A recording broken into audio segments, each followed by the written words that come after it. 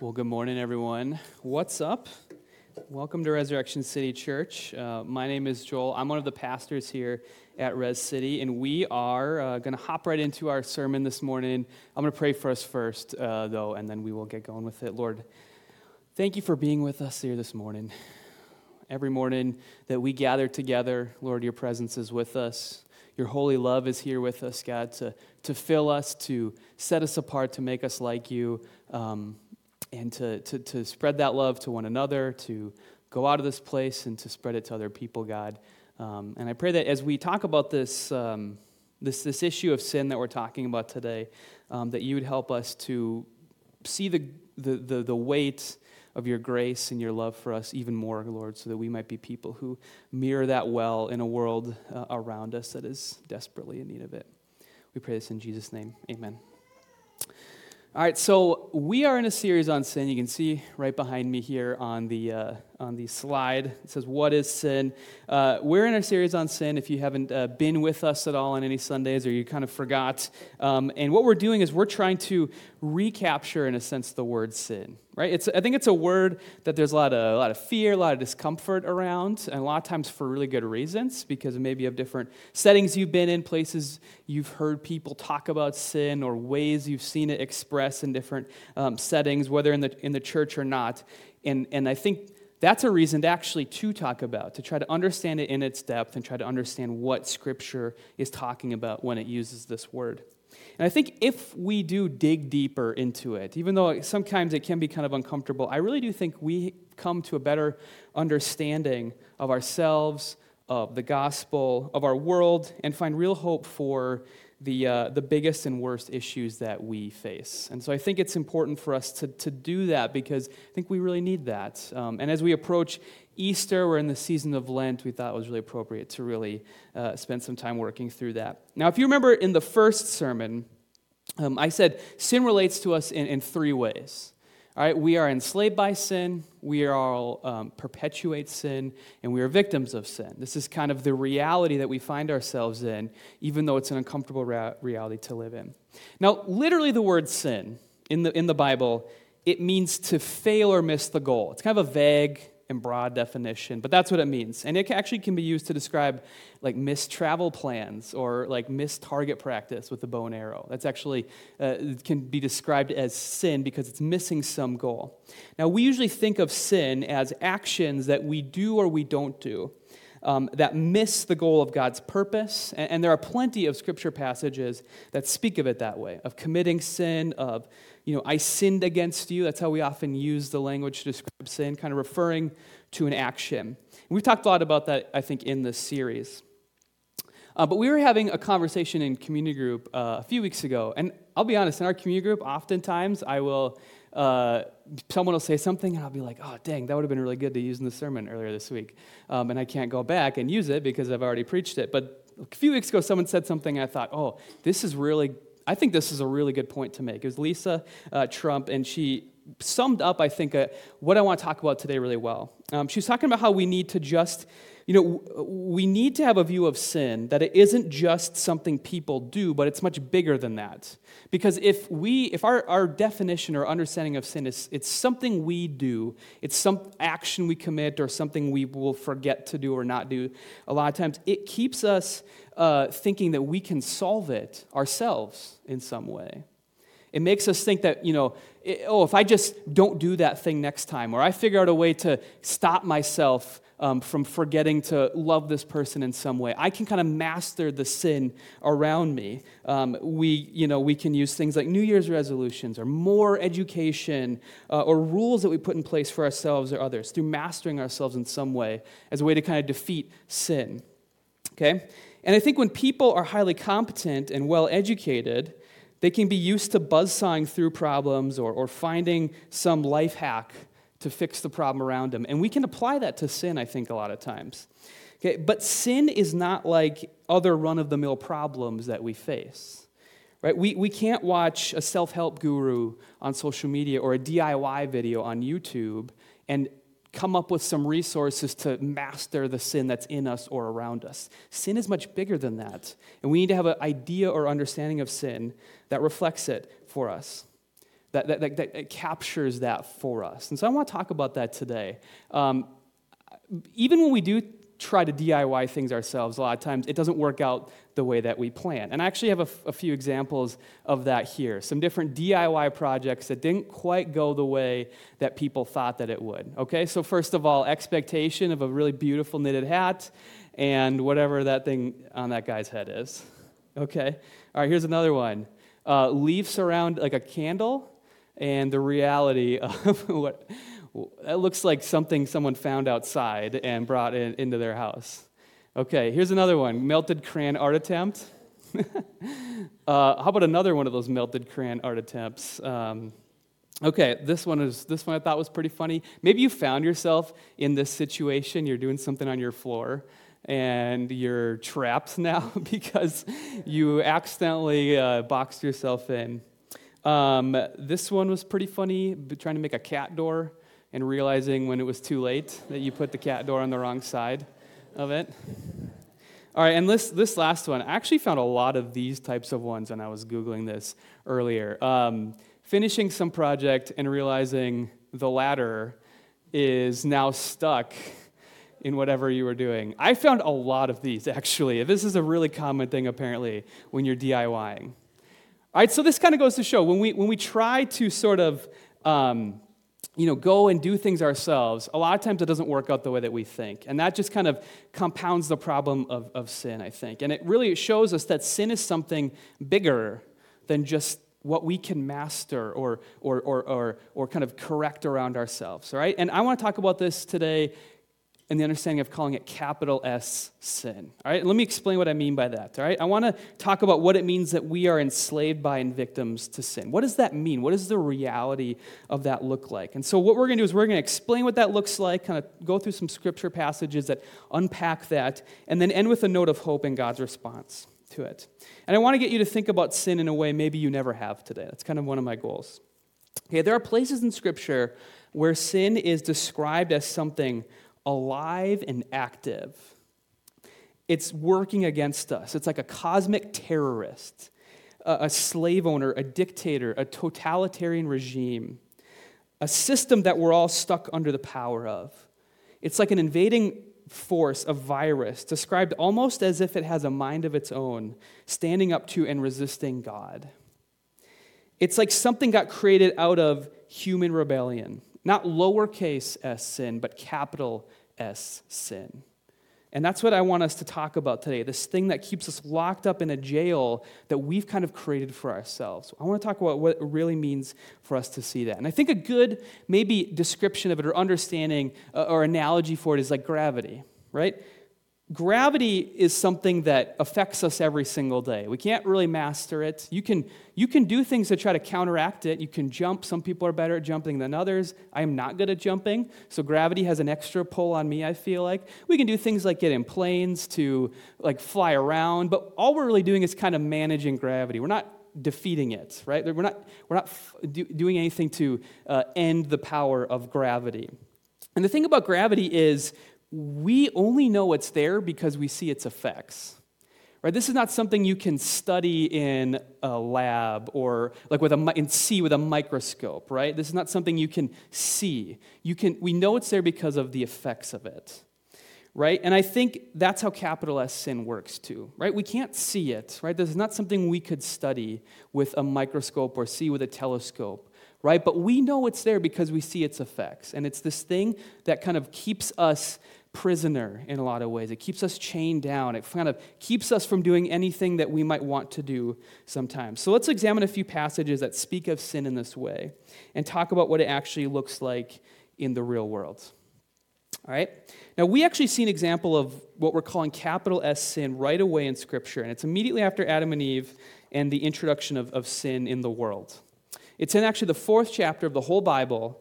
And so you have Adam and Eve, and they have a couple of sons. Long story short, okay, one of them is named Cain, the other is named Abel. And Cain becomes jealous of his brother Abel after he feels like he's shown up by him. All right, that's not really what it seems like Abel's intent was, but that's how Cain feels. He's angry about it. He's upset.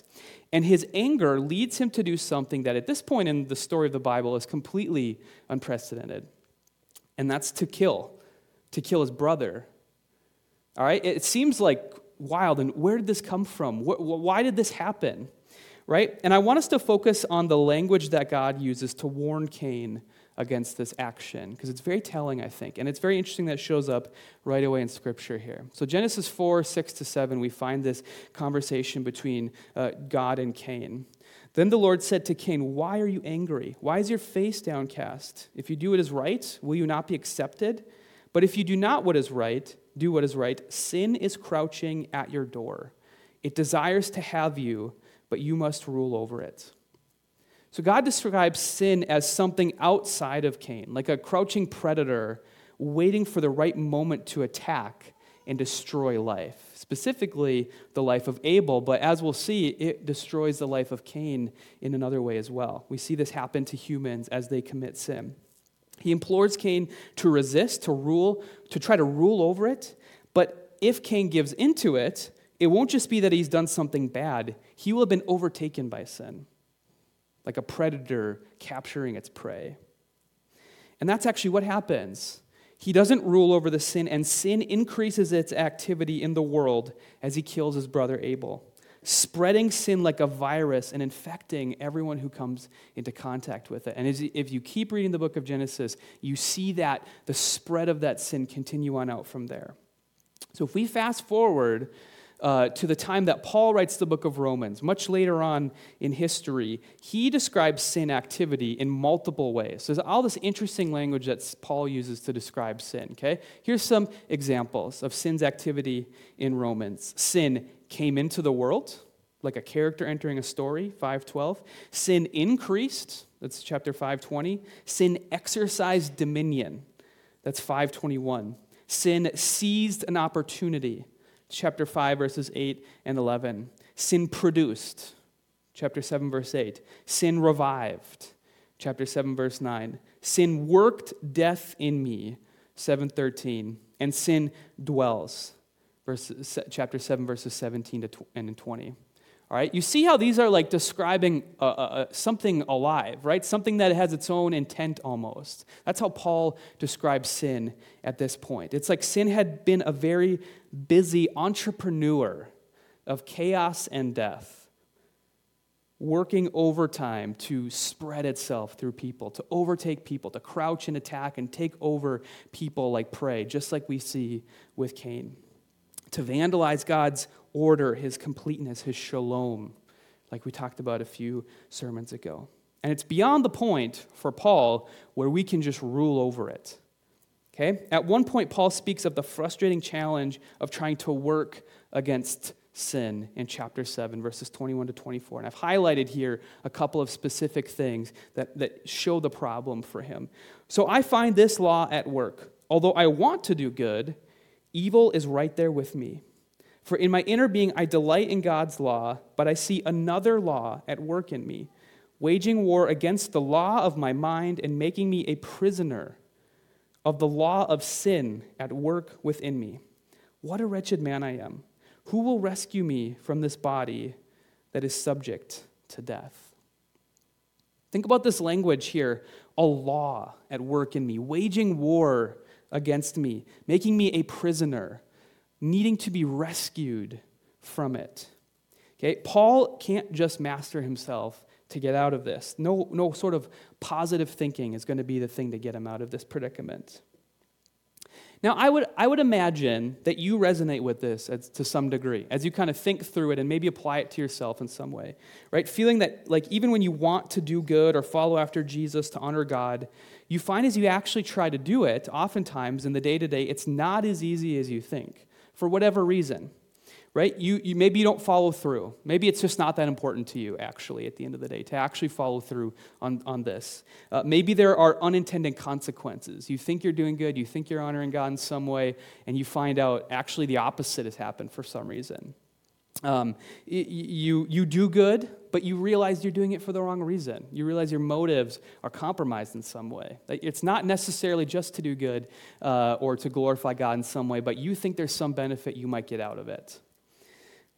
There is this gravity at work. It's going against us. It's keeping us from being as free to do good and to honor God and to resist sin as we might like to think we are a lot of times.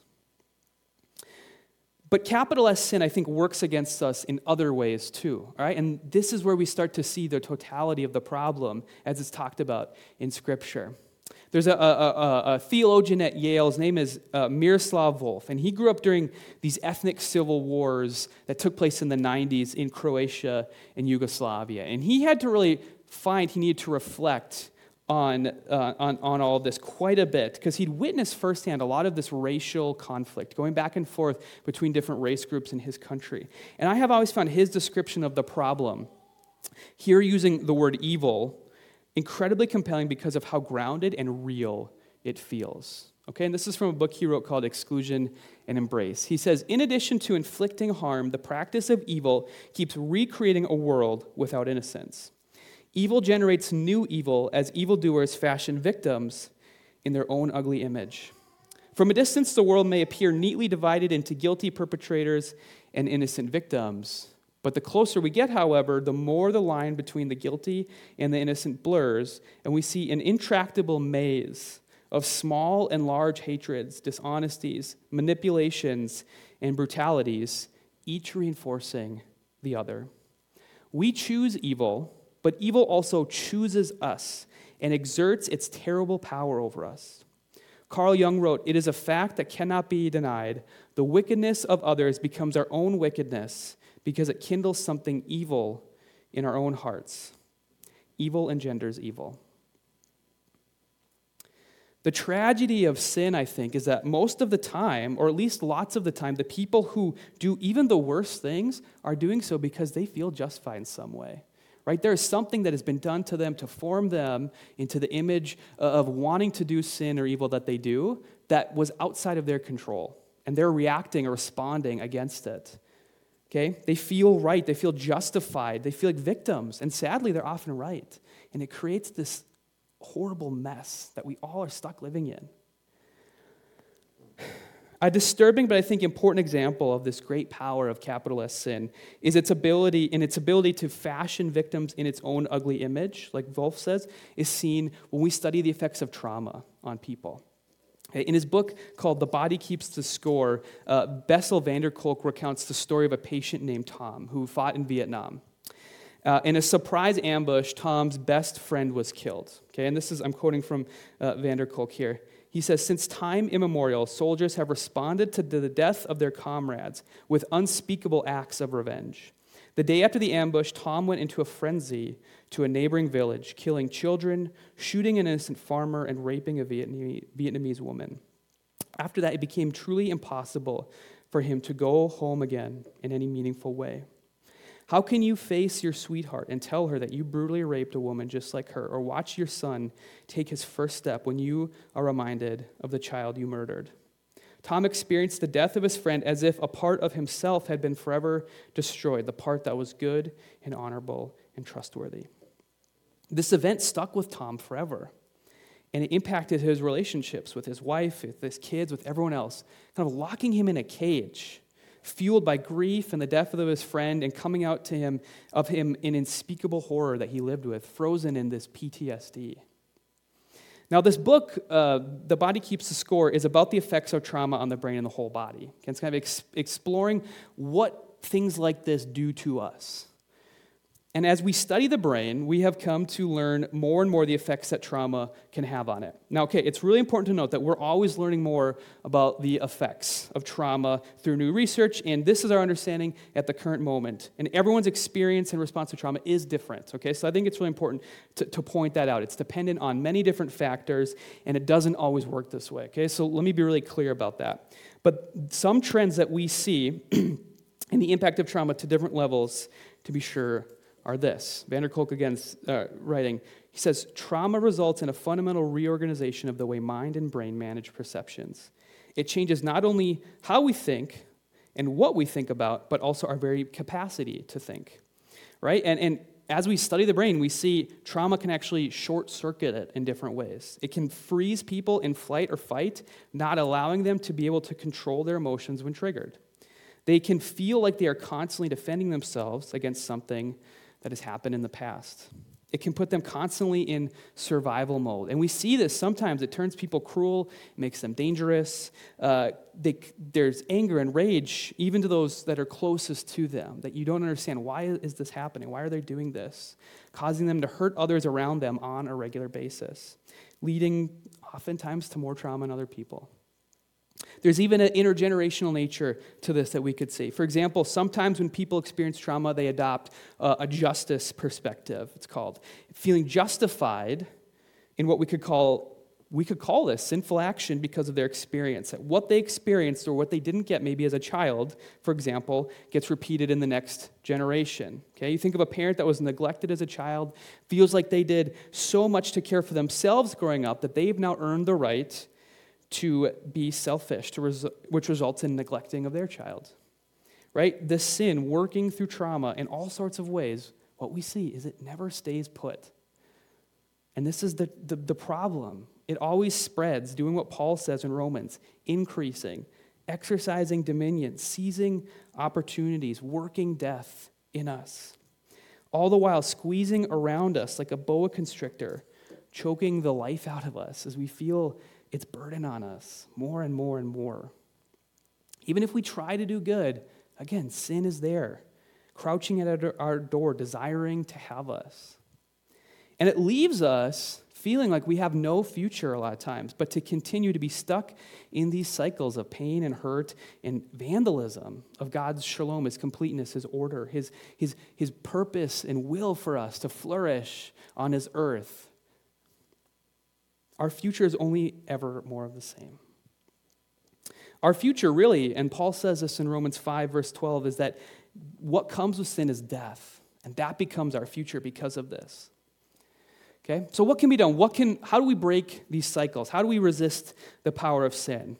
I think there are all sorts of things that we humans do to try to manage the sin around us, right? We're not stupid. We see the effects of this on us all the time.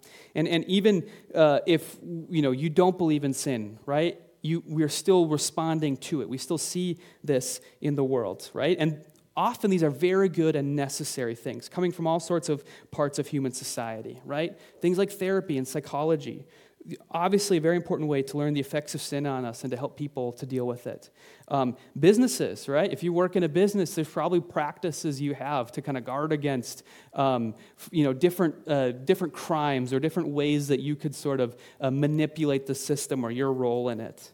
Government, trying to pass just laws, putting in safeguards for corruption in our institutions. Justice systems and police, whose job it is to limit evil, to fight back against it in some way. Nonprofits doing hard and often thankless work that is really incredibly necessary to serve people who have been victims of sin in the world. All sorts of different things that we're trying to do to limit the sin around us.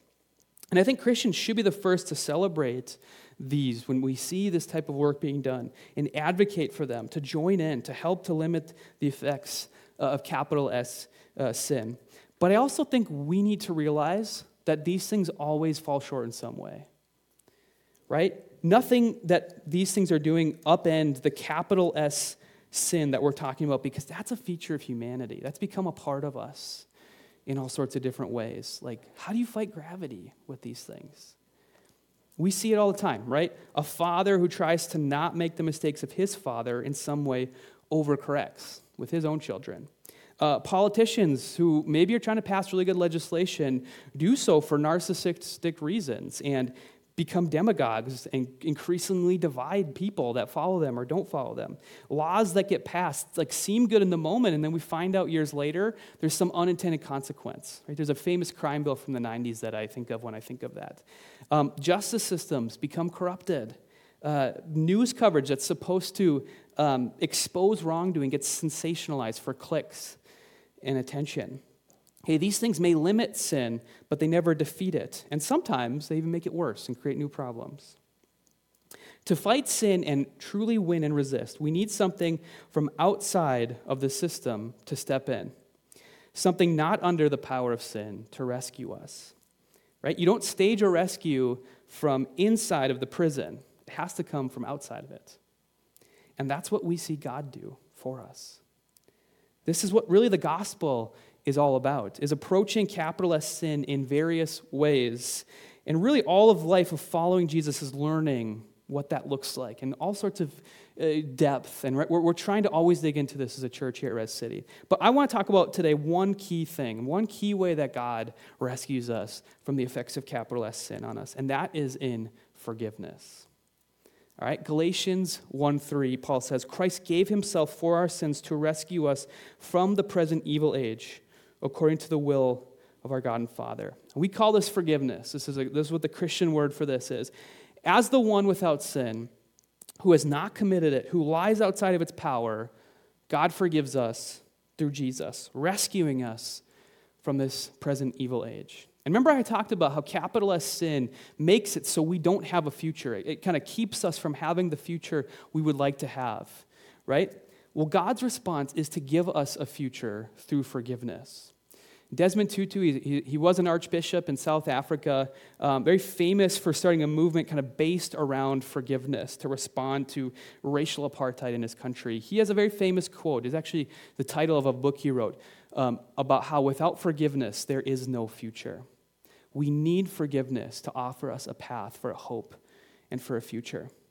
To Desmond Tutu, without forgiveness, there could be no future for his country in the power of racism operating through it, the power of capital S sin working through racism that has kept his country really chained to it for hundreds of years without forgiveness. That was the only way forward he saw. And we see this in God's response to us, that he forgives us, which gives us a future. In Colossians 2:13-15, Paul says, you were dead because of your sins and because your sinful nature was not yet cut away. Then God made you alive with Christ, and he forgave all our sins. He canceled the record of the charges against us and took it away by nailing it to the cross. In this way, he disarmed the spiritual rulers and authorities. He shamed them publicly by his victory over them on the cross. All right, there's a lot in there, and I want to unpack what all that means and how this work of God to forgive us, to rescue us, gives us a hope and a future. Okay, first off, God offers us grace and forgiveness and freedom through Jesus' death, setting us free from the power of sin and actually defeating its grip over us. That's what this is talking about here. Now, if you've been in church before, you've probably heard about forgiveness. I hope you have. Okay, if you've been in church for a long time and this is not something you've heard much about, I'm really sorry. This should be one of the most essential things we talk about. But I think we can become so familiar with it that we kind of, forget it, the importance of it, instead of constantly going back to it and reminding ourselves of the need for it, of how we are given a hope and a future by God's forgiveness, right? This is a message we need to hear for the first time and for the 1,000th time and the 10,000th time, right? We need to constantly be recalibrated back to this, really every day, I think, okay? Because like I said, sin keeps us locked in a cage. We get formed by it. Often we look like the sin done to us. We kind of talked about some examples of this. But what it does is it can come to define us, right? Someone who can do all the good in the world, but still is stuck believing that stuff will never outweigh something that they've done in their past, right? They will always feel like a fraud, right? And I actually think the people who project the strongest sense of their own power, their own strength, and their own righteousness, their own I don't care what people think about me attitude, I think a lot of times that comes out of feeling more chained up by something that they've done in the past than they would ever let on. Okay, that's how it works, feeling stuck with no future. Hannah Arendt, she's a Jewish philosopher. She says, without being forgiven, released from the consequences of what we've done, our capacity to act would be confined to perhaps one single deed from which we could never recover. We would remain the victims of its consequences forever. That could be through trauma, through thinking something was our fault and just feeling trapped by that forever, through something we did out of evil done to us, or just some mistake that we made that hurt people in terrible ways that we don't ever feel like we can get out of. Okay, like we said, sin increases. It seizes opportunities, and that can worm its way into our identity of ourselves, the way we view ourselves. I came across a description by a writer named Elizabeth Brunig. She calls it a shame or punish identity. That's how we view ourselves. That becomes our identity, serving a kind of penance. And we've all experienced this, right? Probably to large and small ways, the way in which something we've done can come to define us in some way, right? I can think of small things that I've done where I was afraid maybe I just went too far in how I was talking to somebody, and I was afraid I said something I shouldn't have, and I was up all night, just kind of like, oh man, I hope this person doesn't hate me now. And you know how you long to like talk to them and figure out everything okay? And if so, like I really need to apologize and get your forgiveness, right? But in that, before you get that, you just feel awful by yourself, right? Some things are bigger than that though, like where just a little apology can kind of fix it. I can think of one time for me. In trying to care for someone well, I had met with them as a pastor. I actually did the opposite. I did something that really hurt them. It wasn't my intent, but I woke up to an email one New Year's morning, and this person told me, I hadn't seen him in years, but he told me he probably would never go to church again because of what I'd done to him. Happy New Year, right? Getting it started off the wrong way. I felt so much shame and failure because of that. The kind that could really, honestly, like stay with me the rest of my life as I try to do ministry. Right, trying to look at people, trying to serve them, and being afraid of doing the same thing again, thinking all the good I can do in the world is never going to overtake this mistake I made, this thing that I feel with me, right? And maybe you go days without thinking of it, but then something triggers it, right? And you get plunged back into that identity, that reminder of what you've done, and think about how terrible you are, how much you suck, how much you hate yourself because of this thing. And we can try to do things to make it right in some way. But sometimes that's just not possible, right? Sometimes we can't undo them. By forgiving us, Jesus takes that shame-based identity that sin locks us in, he takes it on himself, and he obliterates it on the cross. He makes it so this identity disappears. It can't be something that comes and defines you. He's not going to be freaked out by what he finds that deep down you might feel yourself locked up by. He's not going to define you by your sin, by your guilt, by your shame, by your embarrassment, because he doesn't do to us what we've done to him or what we've done to others. He is outside of the power of sin. He's not locked under its power like we have been. And so we are given a new identity, one from outside of the power of sin, by God, by Jesus forgiving us, right? You are not going to be defined by what's been done to you and by what maybe you've done out of sin done to you. And if Jesus, the King of the world, says it, it's true. And that gives us a future. It offers us a new future than the one that we might carry around with us because of sin. For whatever that looks like for you. And I think a primary fruit of forgiveness is hope. A primary fruit of forgiveness is hope, because when we accept forgiveness, maybe for the first time for something we've done, we can feel a hope for a future that we maybe never experienced, the hope for a path forward out of the cage of shame and punish identities that we find ourselves living out of sometimes. That's hope now in the present, knowing we don't have to be defined any longer in our day-to-day lives by this thing, and also for a hope of the future, for a world that is not dominated by capital S sin. This is something we long for, we wait for as Christians. We just have to take the forgiveness. Now, this doesn't always mean that we will escape consequences for sin, right? Sometimes we do need to work through things, okay? I'm not saying that this gets us off the hook sometimes for managing the fallout of things we've done, right? And I think this is a process. Sometimes it's a daily one, like putting clothes on in the morning, right? You don't wake up with your clothes on in the morning. You've got to put them on. You've got to be intentional. You've got to pick them out. Forgiveness is like that too, right? We have to think about ourselves as people. We have to take that forgiveness on us, I think, sometimes every morning to make it a part of who we are.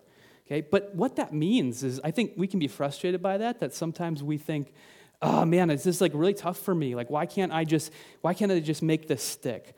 I think actually what that means is that every day we get to be set free by the continuing power of God's gospel and brought afresh into God's presence. I think that can be actually really powerful for us because it's a constant reminder of our need for God, of the identity that we've been given, of the grace that he's offered us, that we're free from shame and guilt and sin itself because of God. And I think this interruption to the power of capital S sin has a profound effect on our spheres of influence too, okay? It does more than just help our identity and our view of ourselves and offer us, just us, a hope of a future. I talked in the first sermon about how I think understanding sin in its depth, that, far from making us hate and judge other people, that's how often we've encountered sin getting talked about as a reason to hate other people, to create division. It actually offers us hope and liberation and healing, a way to not hate everyone around us, moral resources to not think everyone else around us is the problem in the world and that they suck. And all we have to do is make them feel that. Because we can feel like that's what we should do a lot of times, right? And that's sin working through us, that making us feel like we need to respond in evil done to us or the evil that someone else has done. But when we take on this idea of forgiveness, I think it offers us a new path forward with the people that have hurt us, the people around us that we despise who maybe have really done real hurt and damage to us. Okay, it allows us sometimes to pass hope on to others through extending forgiveness ourselves. Right? Forgiveness breaks cycles. Instead of keeping the power of sin going, of letting it increase, exercise dominion, seize opportunities, work death in us, right? These things that Paul talks about in Romans 7. Forgiveness is like a vaccine to the virus of sin as it spreads. It stops it in its tracks, and it kills its ability to spread through us and others. If we're people who have a future because of forgiveness, how can we deny that opportunity to others? I don't think we have a right to. It can be hard to accept this, right? It can be hard to live this out, especially when we have truly been hurt, okay? And I think it's important to point out it doesn't always mean a completely restored relationship with someone, right? Or going back to the way that things were before. It doesn't always mean that. It's going to look different in different situations. And I think we need wisdom. We need people around us to help us to talk about what that might look like. And honestly, we need God's Spirit, His presence, to be with us, to help us to know what it looks like as well. But we talk at Res City about how Jesus calls us to radical stuff when we follow Him. Okay, we believe that. It is radically different than the world around us. And this is one of those things, I think, because this is what Jesus does to us. Now, like accepting His forgiveness, we might have to work at this sometimes, right? Sin is still crouching at our door. It's trying to provoke us into becoming what has been done to us. And again, we have to choose sometimes every day to walk in it. But it's worth it. It really is worth it. Like Desmond Tutu says, this gives us a new future here in the present. One that does not look like the past. One that does not trap people in their faults, but takes people who have experienced forgiveness and offers it to others too. And you get sometimes, this doesn't always work this way, but sometimes you will get a chance to offer someone a hope, a future, by forgiving them. Right? You get to pass that on to them as well. And I think that's a really noble and exciting thing to get to do. This is God's future. I think it's slowly eroding the power of capital S sin until Jesus defeats it one day fully. Until then, He walks with us in forgiveness. And we just need to let Him walk with us. Let's pray.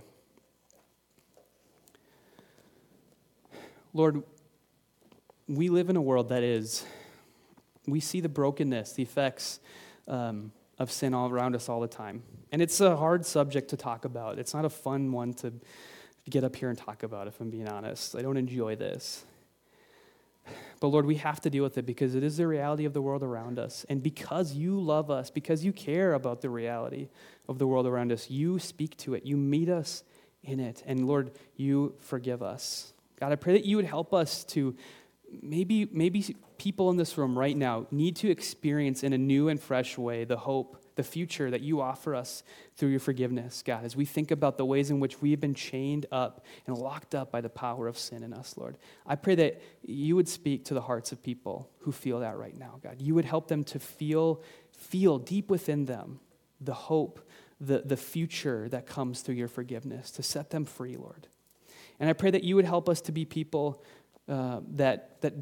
extend this to those around us, even when we're hurt, God. Instead of responding in the form of sin that gets done to us, Lord, that we would break its cycle and power, and we respond in love and forgiveness and hope to other people as well, God. That we would help us to do what we can, even in the really small ways, Lord. Most of us don't have great power to affect things at a very large level, but even in the small ways around us, Lord, I pray that you'd help us to break the power of sin through forgiveness, through hope, through seeking out your Son by having a relationship with him through your Spirit, Lord. Work through us, we pray.